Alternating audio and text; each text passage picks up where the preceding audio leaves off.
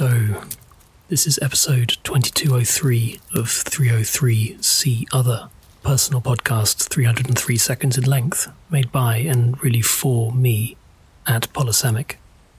It's an exercise in practice, production and thinking in public, following the inspiration of 301 Permanently Moved by the JMO.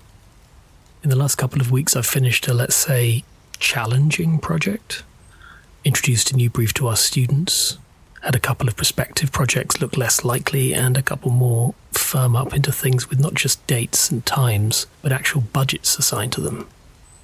What I haven't done is record any podcasts.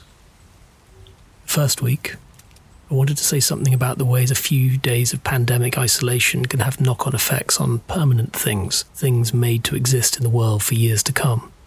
The next week, I wanted to work up the idea that a design brief is a kind of sandbox environment, with certain parameters limited or emphasized so that students can explore particular ideas with particular focus and personal freedom. Those are just a couple of thoughts I wanted to develop and share in the weeks that I didn't record this. But today what I want to do is get back on track. I'm making these because I want to practice. I want to practice writing and making this for its own sake, and I also want to practice the regularity of it. So what happens now that I stopped? Well, I start again. The only thing that matters here is that I start again. This is an opportunity to practice that too. To practice not getting disheartened. As I wrote this up, I was thinking of The War of Art by Stephen Pressfield. It was recommended to me a couple of years ago. It's one of those books that once I'd engaged with it, I found reference to it everywhere. The book centres on what Pressfield calls resistance with a capital R. He uses this to mean fear, self-doubt, procrastination, perfectionism, all the forms of self-sabotage that stop us from doing our work, and something I find this hard to even say out loud as I read his description, realising our dreams. It's a great little book full of perfectly wrought truths, which today reminded me of An Invocation for Beginnings, a 10-year-old YouTube video by Z. Frank. An invocation is a spoken ritual, can be a supplication, a conjuration, a self-identification with certain spirits, or so the somewhat contested Wikipedia page tells me. Well, right now I feel a need to self-identify with Z. Frank's spirit on this. So with apologies and some paraphrasing,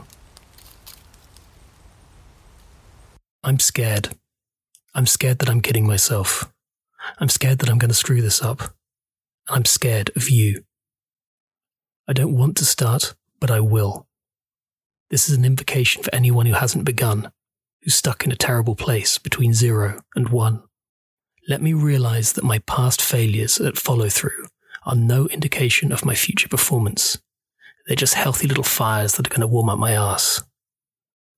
Let me think about the people who I care about the most, and how when they fail or disappoint me, I still love them.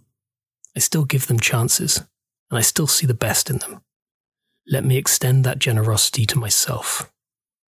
Let me find and use metaphors to help me understand the world around me, and give me the strength to get rid of them when it's apparent they no longer work. Let me thank the parts of me that I don't understand or are outside of my rational control, like my creativity, my courage. And let me remember that my courage is a wild dog. It won't just come when I call it. I have to chase it down and hold on as tight as I can. Let me not be so vain to think I'm the sole author of my victories and a victim of my defeats. Let me remember that the unintended meaning that people project onto what I do is neither my fault or something for which I can take credit.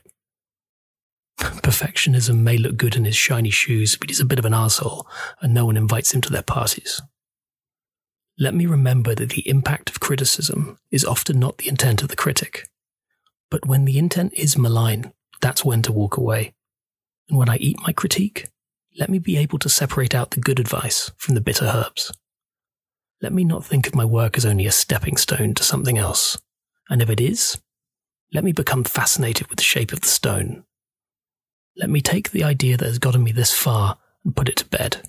What I am about to do will not be that, but it will be something. There's no need to sharpen my pencils anymore. My pencils are sharp enough. Even the dull ones will make a mark, warts and all. Let's start this thing up. And gods, let me enjoy this. Life isn't just a sequence of waiting for things to be done.